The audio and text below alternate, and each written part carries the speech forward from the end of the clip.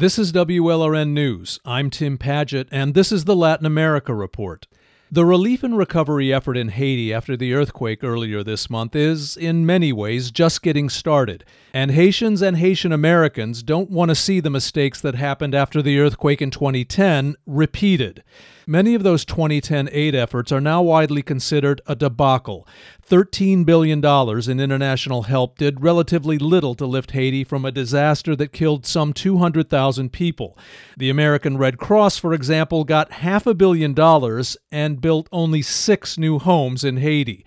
One of the big complaints is that the Red Cross and other NGOs effectively shut Haitians themselves and the Haitian diaspora out of the recovery process. They need to listen to people like me who know the culture, we know the country. We are not pretending to know. Yvonne Morisseau is a Haitian expat in Miami. He heads the Haitian-American Emergency Relief Committee. The organization has helped train Haitians in Haiti for the kind of rescue and relief work needed now after this earthquake killed more than 2,200 people and destroyed whole towns in southwest Haiti. Morisseau also helps lead a diaspora group called Aprem that assists his hometown of Morisseau, Haiti. The town sits just miles from the latest quake's epicenter. He says he has relatives there who were badly injured. They were inside houses and a landslide because in Morisseau, you also have the mountains there. The diaspora sends $3 billion a year to Haiti, and Morisseau feels they should be invited and funded to complement international relief work, to be a critical liaison between Haitians and aid organizations. They say they have a kind of access and understanding that non-Haitians don't. The diaspora can make contact with these people directly, going directly into the neighborhoods affected and give them the support they need, not what you want to give, but what they need.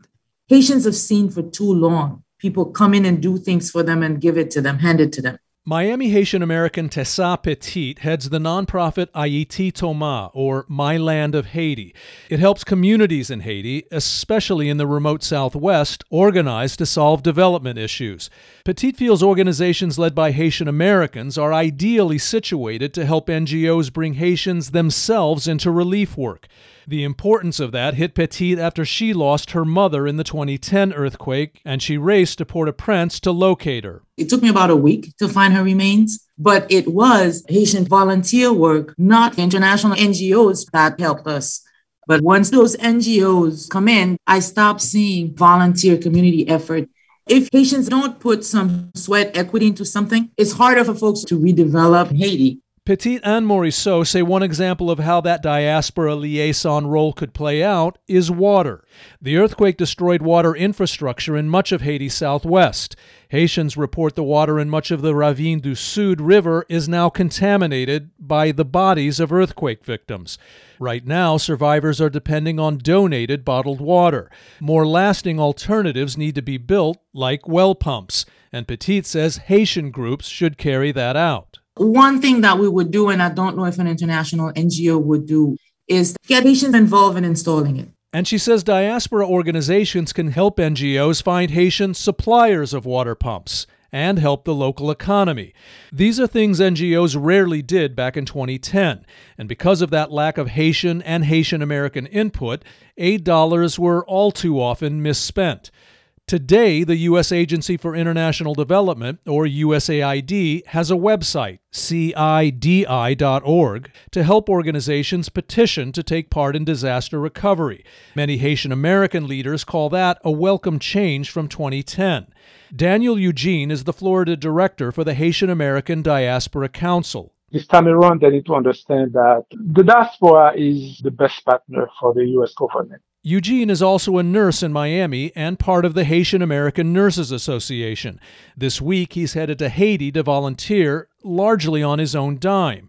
He says the diaspora does need to be better coordinated as it approaches the U.S. government for funding. But he says the diaspora brings another advantage. Haitian-American organizations don't have the overhead that an NGO will have. So imagine if they have more money to do it, that will go extra miles. Haitians here say they finally want the chance to go those extra miles to help Haiti recover. I'm Tim Padgett in Miami. This is WLRN News.